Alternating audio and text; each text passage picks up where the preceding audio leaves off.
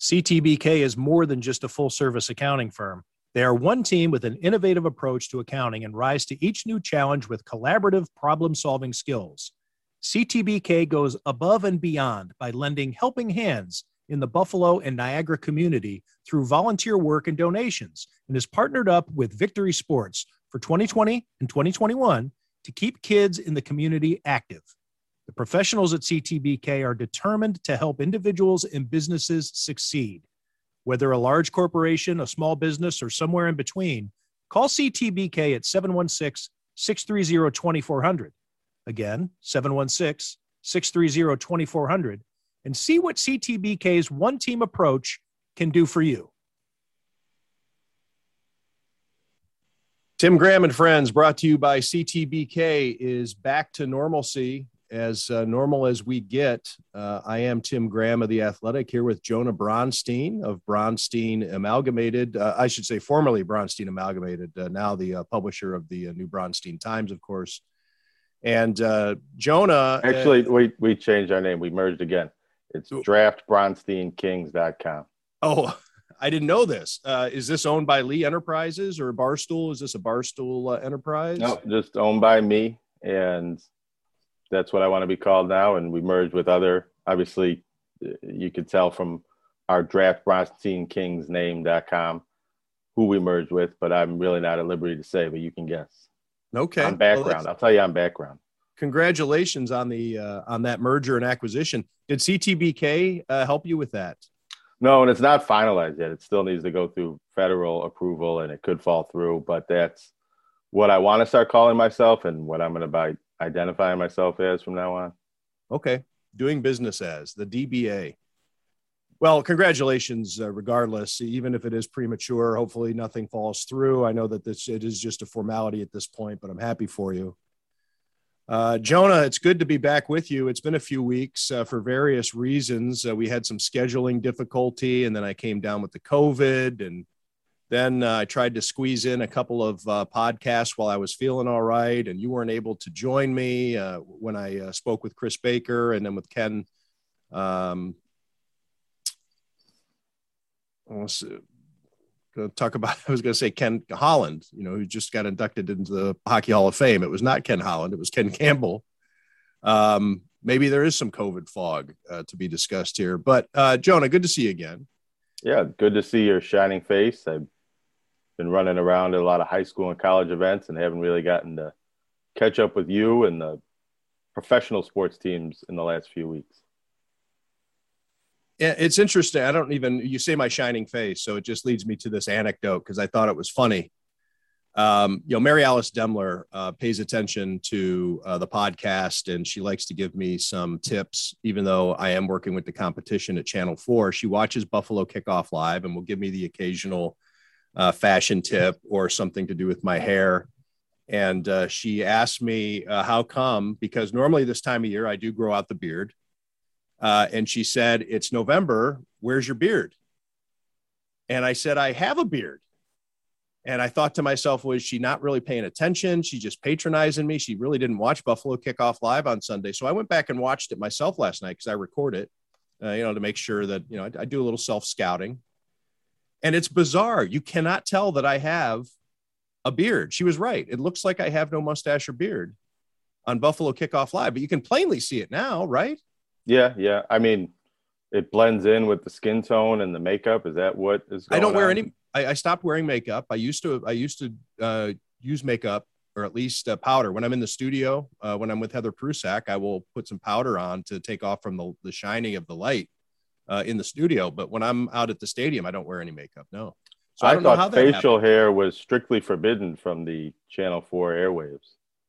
Well, I've pushed back on that a little bit, namely because Josh Reed, the sports director, also has his unshaven look. And so if he's a full-time employee and he gets to break the rules, I certainly should be able to dress however I want, or at least groom myself however I want if I'm just a independent contractor. Right? I would agree. Sal Capaccio has a goatee. A lot of people on TV, Sports Center and other national shows with facial hair and beards, as long as they're neat and nice looking. Yeah, my colleague on the show has a mustache and beard. A goatee is a mustache beard combo. So, right. Yeah. So to hell with it. I'm going with the beard, my usual winter process. I just thought it was funny that I guess my beard is so pale and gray as I'm now in the back nine of my life, according to the numbers. I mean, I'm probably not going to live to be 100. So I'm in the second half of my life, and I have gray there. And I guess it just, when I'm standing far enough away from the camera, you can't tell. So I don't know. Does that mean I just go ahead and get rid of it? I'm not the type of guy. I'm not going to color it. I mean, I'm not going to do what you want to do. No, but should I get rid of it? Like, what's the point? TV. Well, I would think, no, I think if you grow it out more, you're going to see more of the hair and more of the contrast. And I don't know, coloring, maybe you got to get it dyed. I go through that a little bit. I have blonde hair as well as blonde skin. And sometimes when my beard is shorter, it blends and you can't really tell. And unless I dye my hair gray like I did on Halloween, it was a little bit easier to see the facial hair that way. I'm anti-coloring though. I think that's too much. You know, I'm anti-toupee. I'm anti-coloring. I'm anti-fakery. So that's just me. Other people pull it off, and some people need it and they rely on it. And that's cool. But the thing I've always thought about your beard is it always struck me how much it looked like Chan Gailey's beard. You're right. Yeah, very similar. Oh, I like Chan. It's a different color than your hair. I'll consider that a compliment. Yeah, that is the other thing that's weird. I do get people who like to bust my balls about me dyeing my hair because it is such a stark contrast. You know, we talked about this with Chris Baker last week because he was mentioning that it's Howard Stern has the same problem because, you know, he and I, well, all three of us were big Howard Stern fans. And he is always complaining about that people don't believe he has real hair because it doesn't match the beard. But yeah. Oh, well. So the carpet matching the drapes. I don't know if there's a metaphor there with the Buffalo Bills, but the offense and the defense seem to be on the same page again. After a 9-6 performance in Jacksonville, we had some folks declaring the Buffalo Bills as frauds, that Josh Allen was reverting or falling apart. We even had a video from Kurt Warner, Hall of Fame quarterback, not to be confused with the Seattle Seahawks running back. But Kurt Warner, the quarterback, was dissecting some Josh Allen film, talking about all the mistakes that he made against Jacksonville. But my column, as it's reflected, and I stand by that. And of course, I am not directly refuting or trying to argue with a Hall of Fame quarterback because Kurt Warner knows what he's talking about. But I think when you look at those individual plays in which Josh Allen made mistakes, turning the ball over against Jacksonville, was omitting all of the hits that he was taking because the offensive line was playing so poorly. Deion Dawkins has been shaky. Cody Ford was in that game, and his head is spinning every time he's on the football field, even though he was a high draft pick. He was totally useless against Jacksonville. And then Darrell Williams had to play out of position because of injuries also. And he looked lost, even though he was fairly consistent and pretty sturdy at right tackle last season, but he was playing out of position because he's a guard now. And Jacksonville just totally overwhelmed Josh Allen to the point that that's why the mistakes were being made. It's not because of Josh Allen being a bad quarterback. He was scared shitless. He was going on himself during that game. And yeah, you can say, well, we need our quarterback, our $250 million quarterback to not play like that. But that's human nature. When you're getting destroyed and being chased around, you start seeing players and defenders who aren't even there. And so we saw a quick recovery.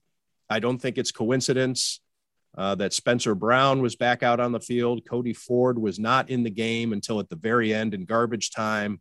Darrell Williams was back at right tackle, and Josh Allen looked like the MVP candidate that he had in the weeks leading into that Jacksonville game. So anyway, that was just kind of my take over the last 7 days is, you know, I was rolling my eyes at a lot of the analysis about how awful the Bills are. Paper Lions. I'm sorry, Paper Tigers is the phrase. Paper Lion is the George Plimpton book. Yeah, I get tripped up on that from time to time. So these bills being paper tigers and frauds and not Super Bowl contenders. And here we are 7 days later, and they look pretty damn good. And yes, it was the Jets, but the Jets are on the schedule. The Jets beat the Bengals. The Jets beat the Titans. What the Bills did to the Jets on their field was pretty impressive, I thought. Yeah, the Bills certainly looked as good as they can look in this past game. It was, again, against a backup quarterback, which has been a bit of a theme in some of the wins this season and some of their better stretches over previous seasons. It's certainly a reach and an overreaction to say the loss in Jacksonville would make the Bills frauds and can't make the Super Bowl. I think they're right now the betting favorite, the odds-on favorite to win the Super Bowl in the NFL and atop the league in many power ratings and rankings and things like that, scoring margin. However, you see a preview or a game script of how the Bills could lose to various teams. And they've had 3 losses, and there have been maybe 3 different scenarios that have led to those losses, but there's been some commonality with struggles up front on the offensive line or the defensive line and stopping the run. And you can see that the Bills are a little bit fragile in those areas, especially on the offensive line. If they do have their preferred and best 5 players out there, they seem to perform pretty well, and the offense flows from that. But when they don't have all of the offensive linemen that they want out there, it doesn't seem to go as well, and that trickles down to not being able to run the ball and Josh Allen playing poorly. So that could certainly happen again against another opponent, whether it's later in the regular season or in the playoffs. So I don't really think the win over the Jets absolves the Bills of anything that they did wrong the week prior, but it's more evidence and more data that, the Bills aren't going to play like that every week, and that they can respond well to a loss and get better and improve as the season goes along. Yeah, it shows how precarious that depth is along the offensive line. Now, of course, it was 2 players out in Jacksonville because John Feliciano is still recovering from his injury, and then you lost Spencer Brown. John Feliciano will be back in a couple of weeks. At least that's the expectation. And, Spencer Brown is back and looked really good, in fact, especially in run blocking situations. Really helped out Zach Moss, Matt Breida, and Devin Singletary. 4 rushing touchdowns, which I looked that up. It hasn't happened that often in Bills history. I think it was only the 14th time in Bills history. And you think of all the great running backs who've played for the Buffalo Bills, or even times when they had multiple good running backs. It didn't even have to be the same running back scoring 4.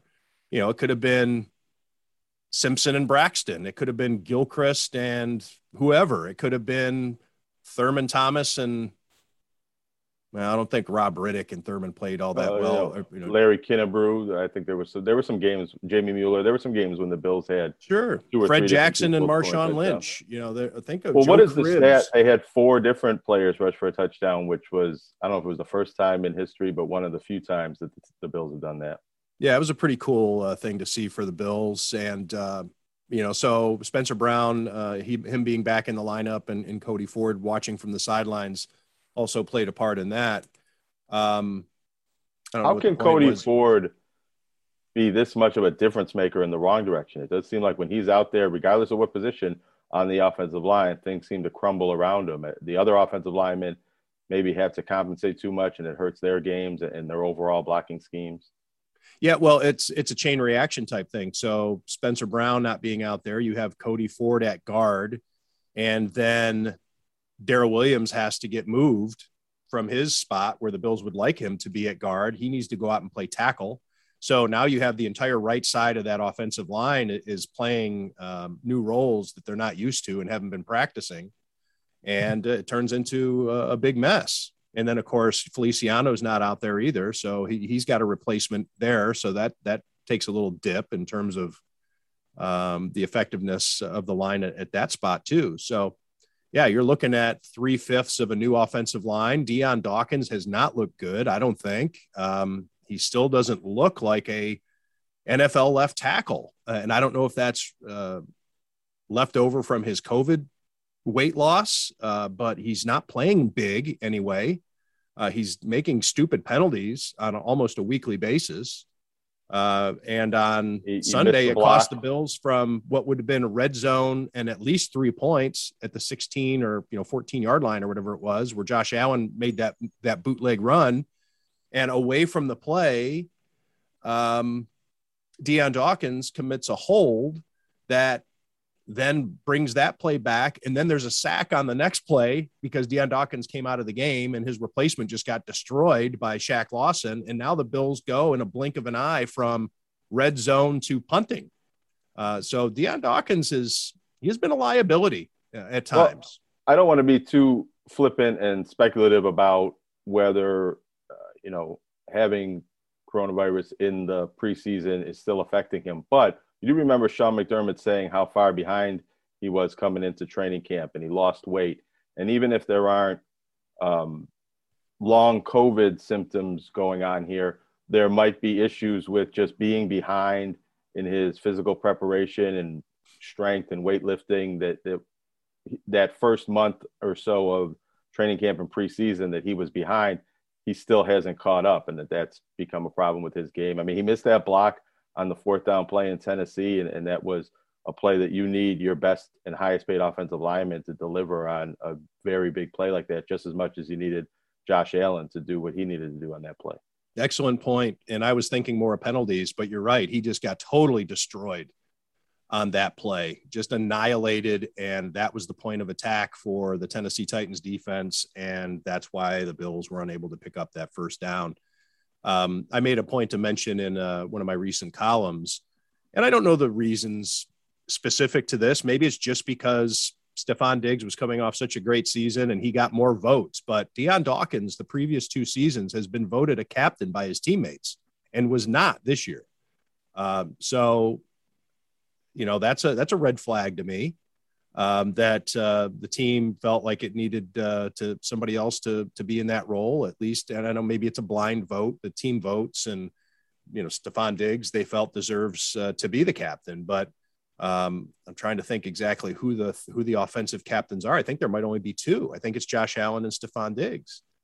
There are 3 special teams captains. So if you can have 3 special teams captains, I think you could probably have 3 offensive captains. I'll look that up real quick, but. Anyway, that's another just point about Deion Dawkins. It's interesting in any case when a player is a captain and then comes back and is no longer a captain. It's not as serious as maybe in hockey when you're stripped of the captaincy, but usually when you rise to the level of the offensive, defensive, or special teams captain, that doesn't get usurped by new players. Now, maybe it has something to do with Stefon Diggs was in his first season last year, and now he's established himself as a star player, but that does seem a little bit strange. Yeah, for the record, there are only 2 offensive captains. The Bills have 3 captains on defense, 3 captains on special teams, only 2 captains on offense. So Deion Dawkins, there would be a spot for him, and he was not selected a captain, at least based on, hey, if you're going to have 3 special teams captains, Reed Ferguson, Tywan Jones, Tyler Matakevich, then I think you have room for 3 on the offensive side. Well, he certainly seems like he's still a team leader, especially emotionally and vocally and in the locker room. And that's maybe why not anymore. I think in that sense, that's why he merits maybe more criticism when the offensive line and the offense and even him individually play poorly. But then I don't know, maybe if he's not the captain, maybe that absolves him of all blame for any mistakes that the other Bills players are making. Maybe he should be the captain. Maybe that's the difference in the offensive line's performance. Although the offensive line wasn't great. It was great. It was very good for the second half of last season. But there were issues early in the season, especially with running the ball. And this offensive line has never really gelled into its ideal form. It's gotten close, but it's still a work in progress in getting the offensive line to be good at pass blocking and run blocking. We've sort of alternated with that over the past few seasons. Yeah, one more point I want to make before moving on from Jacksonville. I looked it up because I thought it was germane. When a team scores 6 points in a game and they can manage no more, is that a Super Bowl caliber team? Does that happen? Well, guess what? It happens a lot. For the past 5 seasons, and in 36 of the 55 years that the Super Bowl has been played, A team made the Super Bowl despite scoring 6 or fewer points in the regular season. So it happens all the time. And teams go on to win the Super Bowl. The Patriots did it a bunch. The 2000 Baltimore Ravens did it a bunch. The Bills, when they were going to 4 straight Super Bowls, they did it 4 times over that span, twice in the 1992 season. So, yes, I'm sure it was disgusting to watch the Jacksonville Jaguars limit the mighty Buffalo Bills to 6 points. And, they needed 4 more points, 4 measly points to be able to edge the Jacksonville Jaguars, and weren't able to come up with it. But it does happen. And I don't think I think that anybody who wanted to write off the Bills at that point probably was not thinking of the grand scheme here, and that these things happen. And we just saw Miami Dolphins beat the Baltimore Ravens in prime time. That was Thursday's game.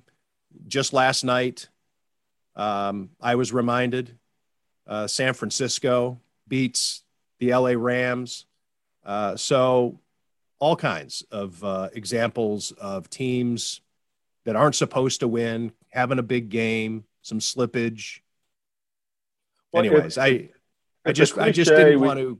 We don't like when coaches will say it's a week-to-week league and every week is a new challenge and a new game plan. But there's a lot of truth to that. And you see that with the Bills that might be the best team in the NFL losing to one of the worst teams in the NFL, that if you don't have your A game and your A game plan and all of your best players in the lineup and healthy and everything clicking, that even the worst team in the NFL is good enough to take advantage of that if they're having a good day and have the right plan and preparation. And maybe a team like that is a little more hungry in that kind of matchup, and that makes the difference. Yeah. I mean, these piss poor Jets have 2 pretty impressive victories. I go back, it was, this is just my anecdote from my Browns fandom. They came almost out of nowhere in 1980 and had a storybook season in which they came very close to making the Super Bowl. And then in 1981, they came back and they went 5-11. But 2 of their 5 wins were against the 2 teams that reached the Super Bowl. So as bad as the Browns were that year, they beat the San Francisco 49ers and they beat the Cincinnati Bengals. They were the only team in the NFL to be able to do it. So, yeah, bad teams still have good players. And, you mentioned Mike Brown or Mike White as the another backup quarterback, but he went into that game with a lot of juice.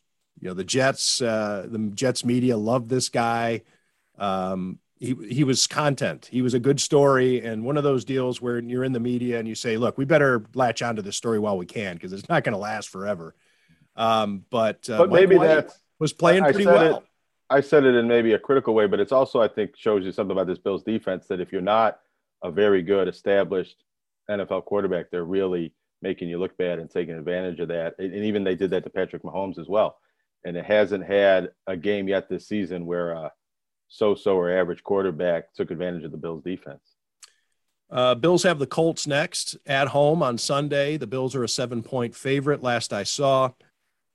Frank Reich returning to the place of some of his greatest NFL memories. The Frank Reich story's been told a bunch of times. The Bills played him in the playoffs. I don't know that we need to really get into that. But the Colts are an interesting team in that they're considered good. But if you take a look at their schedule, they've beaten only really bad teams. And so you wonder exactly how strong these Colts are. And let me just bring that up real quick. Indianapolis Colts this year, they're 5-5, and they have won 4 of their last 5, and they've won 5 of their last 7, with the only 2 losses in that stretch in overtime against Baltimore and Tennessee. So you think, well, that's pretty good. But the teams they've beaten so far this year: Miami, Houston, San Francisco, the Jets, and Jacksonville. Those are the teams that they've been able to beat. Playing the Rams tough in week 2. They played the Titans tough a couple of times. They are competitive, but maybe just at least on the surface, as far as I'm concerned, they look maybe a bit overrated. They've had some injuries. Carson Wentz has been playing hurt and getting healthier, and T.Y. Hilton and the wide receivers, and they have, if Derrick Henry's out, is Jonathan Taylor the best running back in the league? Are they the best running team right now in the present? You're certainly up there. And it seems like forever ago, but this is a team that came to Buffalo and almost won a playoff game with a different quarterback, but a lot of the same players and the same coaches. So while it seems like a game the Bills should win, they're the better team and they're clearly favored. It is one that, if the Colts win, I think in retrospect, you could see maybe we could have seen that coming, and similar to the Jacksonville game and how the strengths and the weaknesses align, and can the Colts take advantage of their matchup advantages and have the advantage on the scoreboard when the game is over. Another tough game for the Bills to be without Star Lotulelei. You mentioned Jonathan Taylor, who, I think with Derrick Henry out of the conversation, probably is the best running back in the NFL, statistically speaking. I mean, he's almost at 1,000 yards already, 9 touchdowns, I believe, running. And I think he's got another touchdown or 2 in the receiving game. To be without Star Lotulelei, that puts a little pressure on guys like Ed Oliver and Efe Obada. The Bills signed a guy today to their practice squad. I don't know if they're going to elevate him, but he's a guy who's been on a gazillion teams already. The name's escaping me. I don't have it in front of me. I don't think he's going to be a factor. Tremaine Edmonds looks like he's trending based on what Sean McDermott's had to say, trending back into the lineup. Even though AJ Klein was serviceable and quite the tackling machine for much of Sunday's game against the Jets. But I think Tremaine Edmonds, obviously, as long as Star Lotulelei out, his importance is magnified against a running team, particularly. We'll obviously talk with Joel Stanishevsky about those matchups and from a betting standpoint later on in the week. Anything left on the Bills to talk about, Jonah, before we move on?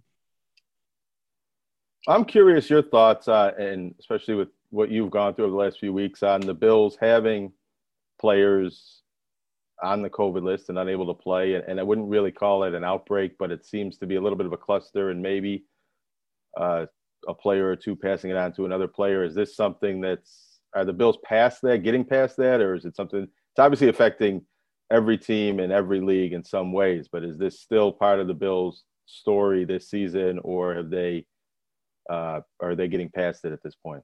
Yeah, tempting fate. The Bills, this is kind of the storyline that we've been waiting to see if it's going to happen, and it hasn't happened yet, but it seems like we might be on the verge of it. The Bills established themselves before the season began as a team that maybe if they're not any less vaccinated than another NFL team, they were at least proud of the percentage that wasn't vaccinated. They were at least proud to talk about it and go on social media and retweet things and like things and kind of out themselves and plant their flags as we don't care. Or I'm talking about a segment, of course. There's still a majority of the players in that locker room are vaccinated. But we saw AJ Klein come to the podium after the game on Sunday, and he had a mask on, which indicates, that he's not vaccinated. There are still players on this team who aren't. Cole Beasley has said that he won't no matter what. So yes, I have heard, and I don't want to get into a player for player situation, but there are players who have been vax or resistant to vaccination who have quietly gotten vaccinated. I have heard that. But there are still, this is kind of what we've been waiting to see could derail the Bills. And they were able to play without Cole Beasley. I don't know what it was, 6 snaps or 10 snaps. He played sparingly on Sunday. Read, yep. And a lot of people didn't notice because it was a blowout. And that's what happened in blowouts sometimes. But late in that game, even after Isaiah McKenzie got hurt down by the goal line, I was looking through the binoculars. Cole Beasley was not even thinking about taking his coat off. And I looked a little closer and his shoes were untied. So he was not coming back into that game because he's got that rib injury.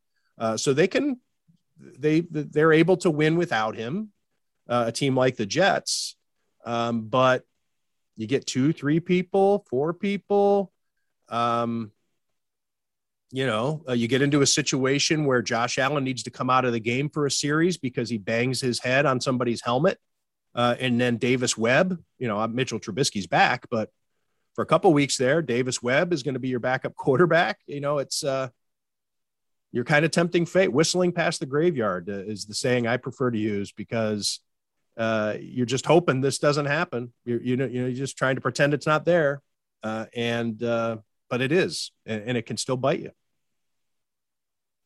Now, from my standpoint, you mentioned my standpoint. I think I'm a rarity. I'm vaccinated, and based on the numbers, I'm 1 in 5,000. Nobody Right. in my family, we're all vaccinated here. No symptoms. No, we were all negative here.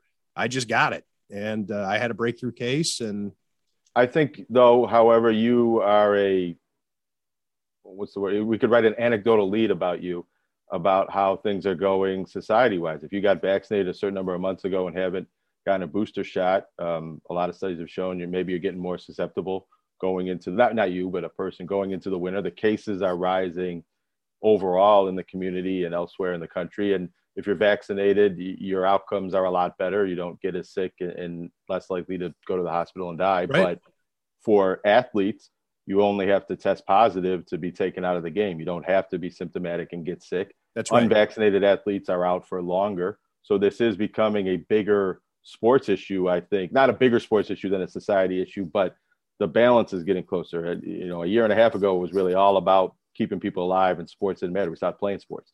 Now it's a little bit more about, how does this affect the games on the field?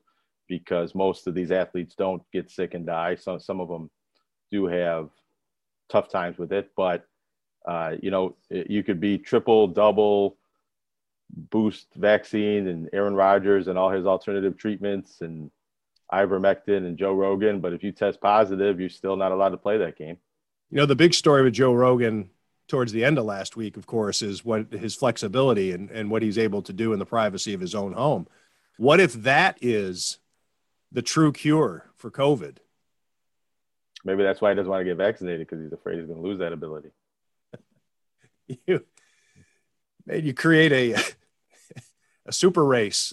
All the people who can't do that get wiped out. You know who can do that? You're only left with people who are able to do that. Leaping Lanny Poffo. That's one of the things he's famous for. Randy right. Savage's brother. And Ron Jeremy. All these people would be left to populate the earth.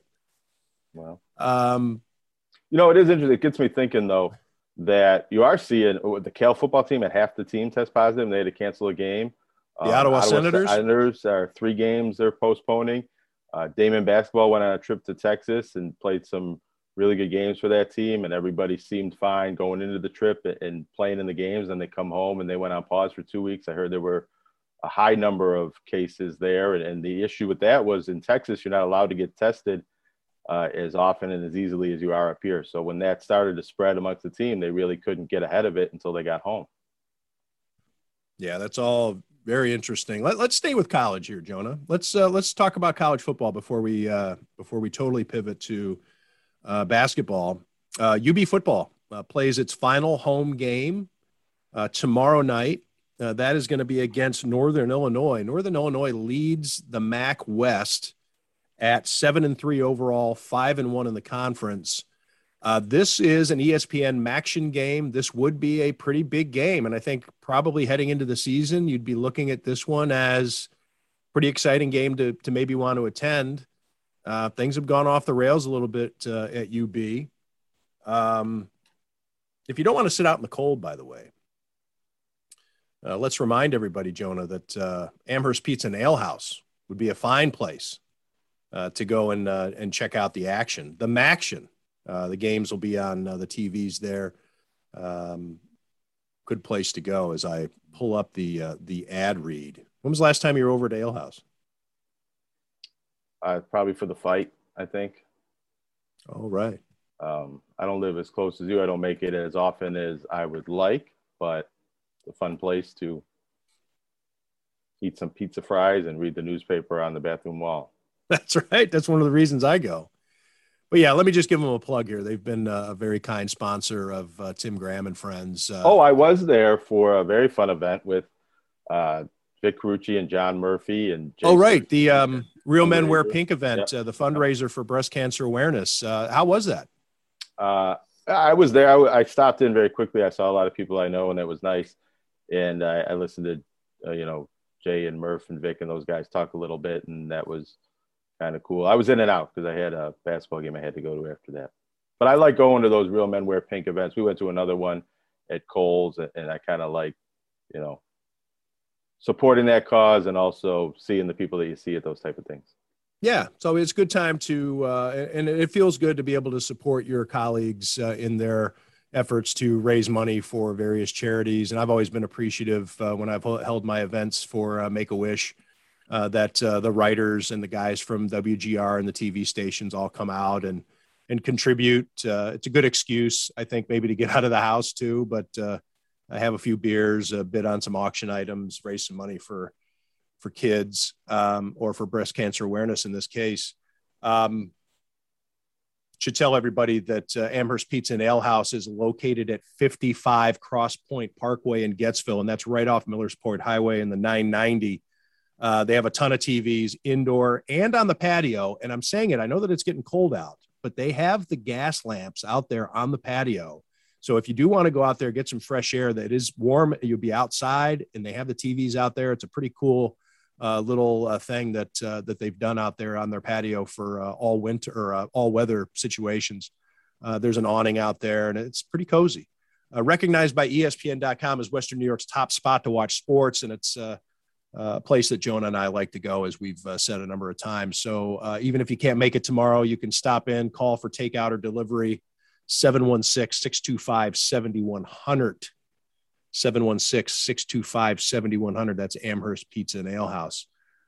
Big boosters for UB football and UB sports. Also, it's a great place after the games, whether it's football or basketball. It's just right down the road to go in, stop, warm up, and have some food, or to watch the game there on Wednesday night if you don't want to sit out there in the stands.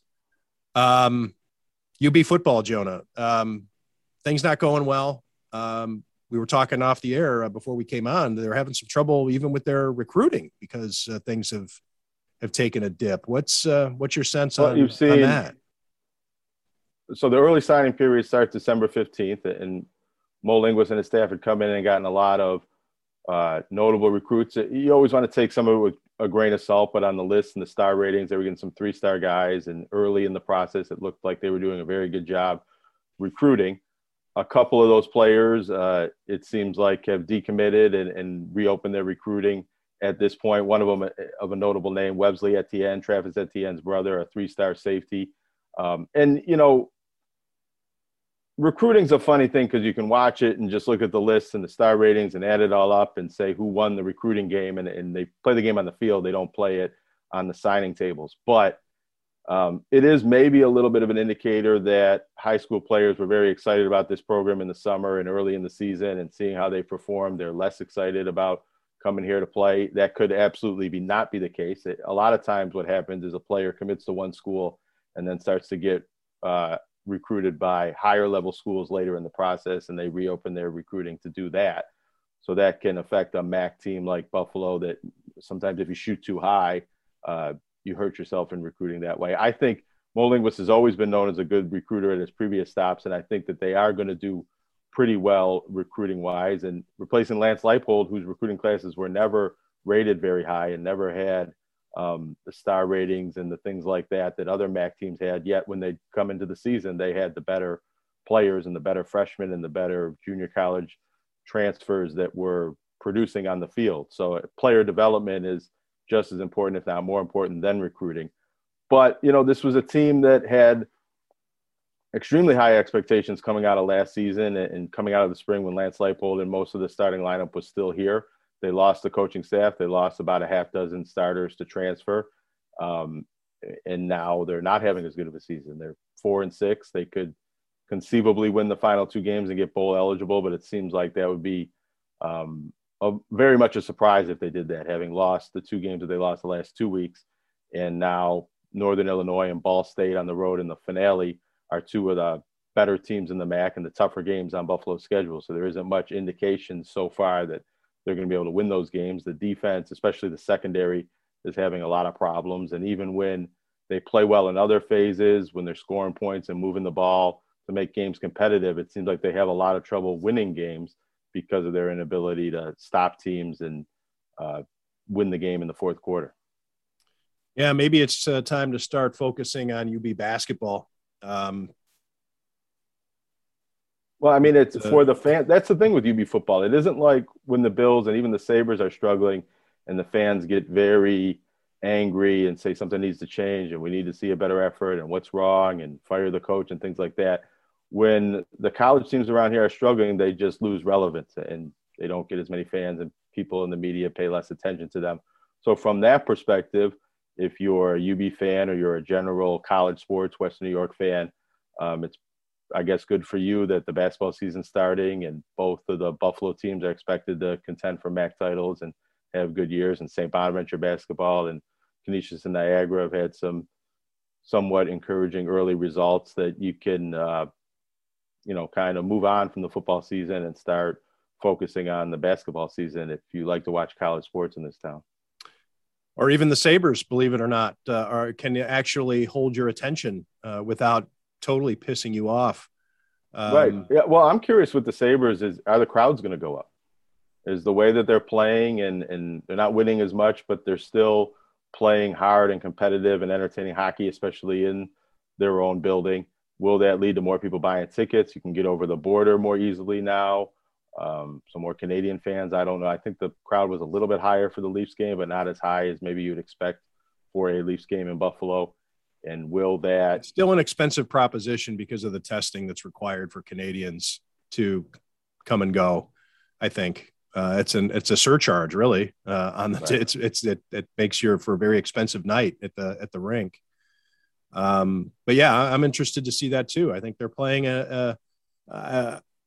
it's relatively speaking an entertaining brand of hockey compared to the past. I mean, I'm not here to say that this is freewheeling and it blows your mind, that type of entertaining hockey, but they're competitive on a nightly basis. They're scoring goals. It's more fun to watch this than Ralph Kruger's teams. That's for sure. To lose by a goal in a 2-1 game versus losing 6-5 or 5-4. You're seeing goals. I mean, that's what you want to see when you commit your time or your dollars to a hockey game. At least entertain me. Let me see some highlights. I don't want to get too far afield. I want to stay with college basketball. You're covering St. Bonaventure as long as they're ranked for the Associated Press, which is nice to be able to have that to do. I thought it was going to end the other day. Right. Well, tell me, they've played what, 2 games or 3 games? 2 home games. Far. They beat Siena and Canisius. Right, Siena and Canisius. And the competition is going to get noticeably tougher here coming up. But your take on Mark Schmidt's team here through a couple of games. They start off as a preseason top 25 team. They've actually gone up a spot because Florida State lost. Mike Rodak keeping St. Bonaventure off of his ballot. Anyways, your general thoughts on St. Bonaventure? Well, they took care of business in 2 home games against lesser opponents because they're from the Metro Atlantic Athletic Conference, but rivalry games that are usually close, or at least especially the Canisius one. They've always played Bonaventure tough. They beat them at the arena 2 years ago. They took them to overtime at the Riley Center a few years back when Bona had a really good team. Reggie Witherspoon's offense is tough to prepare for, and it usually gets teams in non-conference struggle to defend it, especially early in the game, and that's kind of what happened, I think, on Sunday. Bonaventure was very strong in closing out those games. The runs, I think it was 39-15 in the second half against Siena and 39-19 over the last 17 minutes or so against Canisius. And Mark Schmidt made a comparison to playing like it's 4th and 1 every play. And clearly, as a contrast to maybe what I said about UB football, they've been winning the fourth quarter and the most important parts of the game in the first 2 games, and that's what's important. But they haven't played well in the first half. They haven't shot the ball well.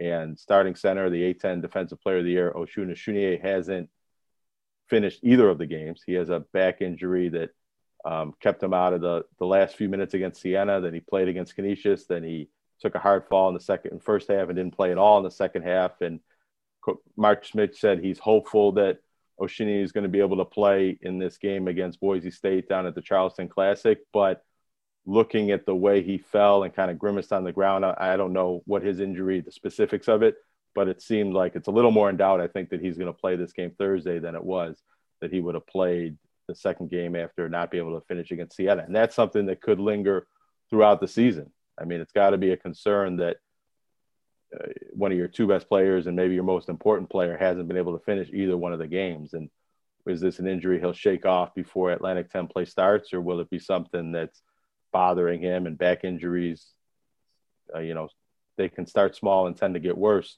with basketball players or any athlete. And so I think if you're a Bonaventure fan, you're really hoping that that becomes a thing of the past very quickly.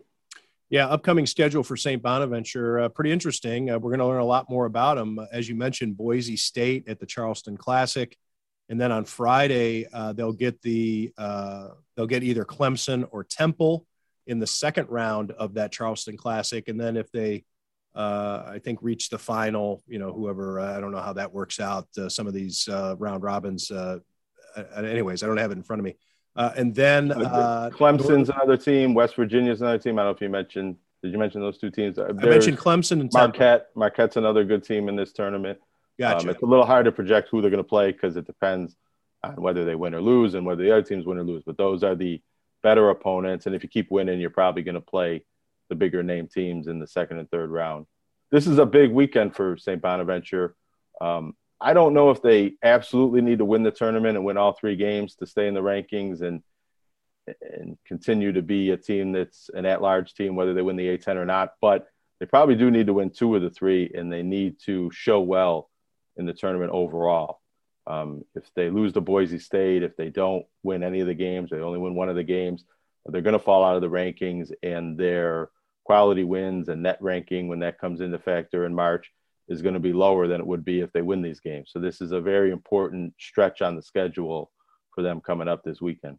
Yeah, and then next weekend they have Northern Iowa at home, Coppin State at home, and then UB at home to start. That's 4 straight games in the Riley Center.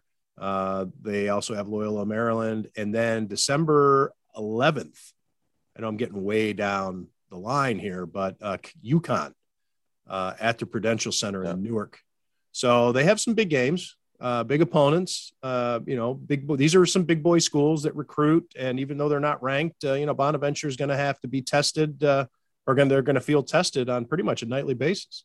And Bona is ranked. Bona is the highest ranked team in the field in this tournament, and I think that would maybe make them the favorite, or at least one of the favorites to win the tournament. So that is the expectation, that they go down there and they beat 3 good teams and validate the voters and the people who are smarter than Mike Rodak, who put them in the top 25 to start the season and kept them there even if the first 2 games didn't go perfectly for them. But you got to give, I think, Canisius some credit for playing as tough as they did for 3/4 of that game, and because they were picked last in the MAC in at least one of the polls. I don't know if it was the media or the coaches, and they haven't won a game yet. They lost to Miami, East Carolina, and St. Bonaventure, but they certainly looked like a team that could play with St. Bonaventure, and that should portend well when they get into MAC play. What are your thoughts on Niagara? I was going to say, should I mention Niagara? Yeah, had 2 losses, but they played tight with Xavier and also Ohio State, and in fact, I would say scared Ohio State. Both of those games on the road, and Greg Paulus seems to have his guys playing pretty well. That is impressive. And the way Greg Paulus made this schedule, the non-conference schedule gets a lot easier after those first 2 games. They're not playing St. Bonaventure this year. They're not playing Buffalo this year. They're playing Buffalo State instead. They're playing some home games that should be easier to win. Albany at the Arena, I think they'll be the favorite to win that game. And so it was 2 losses, but being that competitive against the 2 best teams on your schedule indicates that the Purple Eagles should, they were picked near the bottom of the MAC too, if not 11th, I think maybe 10th. And so they're probably going to have a winning record going into MAC play, I would think. And they are looking like a team that can compete in the MAC. I don't know if Canisius or Niagara really are going to win the MAC with how good Iona is. And it just doesn't seem like either one of them have the team that this is the year they're going to win their league. But I think both of the teams are going to be pretty competitive and over 500 or close to 500, if not over 500, and be in the mix to have successful seasons when we get to the end. That's encouraging, all things considered, with those programs and how bad they've been and how much turmoil, especially Niagara, has gone through over the last few seasons. UB women, they get to play the number one team in the country. Felicia Leggett-Jack she's never one to back down. I think that that'll be an interesting challenge for her players that she will lay down. And I don't know your thoughts on UB going to the Bahamas to play the best team in the nation. Well, it's an excellent experience for UB program and players. They're going to a tournament where South Carolina, the number one team in the country, Oregon, UConn, the very best programs in women's college basketball are going to be there. And Buffalo was selected to be one of those teams and to play in that tournament. So that's whether they win many games or any games down there. It's still a good experience for the team and the program to go and be part of this tournament and get a chance to compete against the best teams and see how they stack up and maybe take some confidence for that going forward. And if you get a win, I mean, obviously that's a huge win if you beat the number one team in the country. They played South Carolina in the NCAA tournament. I guess it was maybe 3 years ago now, 3 or 4 years ago. And they played them well. South Carolina pulled away at the end. They had the number one pick in the draft. And, they asserted themselves late in that game, but UB had the lead at various points and was hanging with them for about 2 or 3 quarters. And if they can do that again, that'll be a good sign for how good this UB team is. With Deasia Fair is one of the best players that has ever played around here, local college basketball, and Summer Hemphill in her 6th season is a very good all-conference caliber player. The weird thing about the UB women is they were picked to finish 3rd in their division in, I guess this was the media poll, but picked to win the tournament. Now, I don't know if that is – all these people think, well, they're not going to be so good in the regular season, but they're going to bring it in March in Cleveland, or if it was just the way the votes lined up. There were 5 voters that really thought this is the best team, and then everybody else had them a little bit lower. But they're going to be one of the better Coach teams. Jack respect. It might – I mean, they're one of the better teams in the league, and MAC has been a 2-bid league or close to a 2-bid lead over the last few years. And if you're one of the 2 or 3 best teams in the MAC, you're a very, very good mid-major team and capable of winning games and pulling off upsets in the NCAA tournament like UB has done in past years. So, if you follow women's college basketball very closely and you're looking for sleepers and upset watch and indications of whether UB could be an at-large caliber team if they don't win the MAC, this weekend, the games that they potentially could play really could show you a lot. If they beat South Carolina, they advance in this tournament, they might see UConn on Monday night in the championship game, or they might get Oregon in the second round. If they could somehow play all 3 of those highly ranked, big-time programs, that would just be a tremendous opportunity for this team. Is this Felicia Leggett-Jack's last season at UB before she goes to Syracuse? I don't know that as a reporter, anything solid on that, but I think it's very much a possibility and that the potential is quite retiring high. Her jersey and all those things are really seems to be paving the way for her to come back to Syracuse. Yeah, they have an interim coach, and if Syracuse has a really good season under the interim coach, then maybe that coach gets the opportunity to stay and the timing doesn't work out. But for Felicia Leggett-Jack to come out in the press and say, I am interested in coaching at Syracuse over the summer when they had their coaching vacancy. And then after that, the announcement came that they're retiring her jersey, and the friendly vibes and communication continues. I mean, it really just sets up to where if Syracuse doesn't perform very well or they decide not to bring back the interim head coach, that they've already done the legwork and really got the ball rolling on this coaching transition. And with UB having a good year and maybe advancing in the NCAA tournament and maybe having the best year they've had under Felicia Leggett-Jack, if that's how it plays out, would really just dovetail well into that coaching transition. But she already has the body of work. It's not as though UB needs to be great this year for her to get the Syracuse job.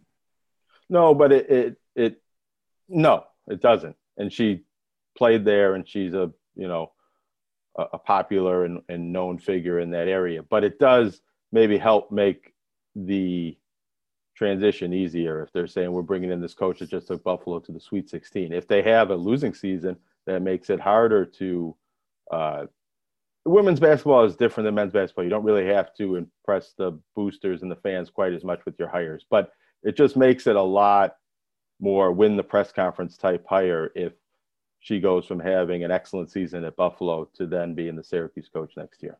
She'll win every news conference anyway.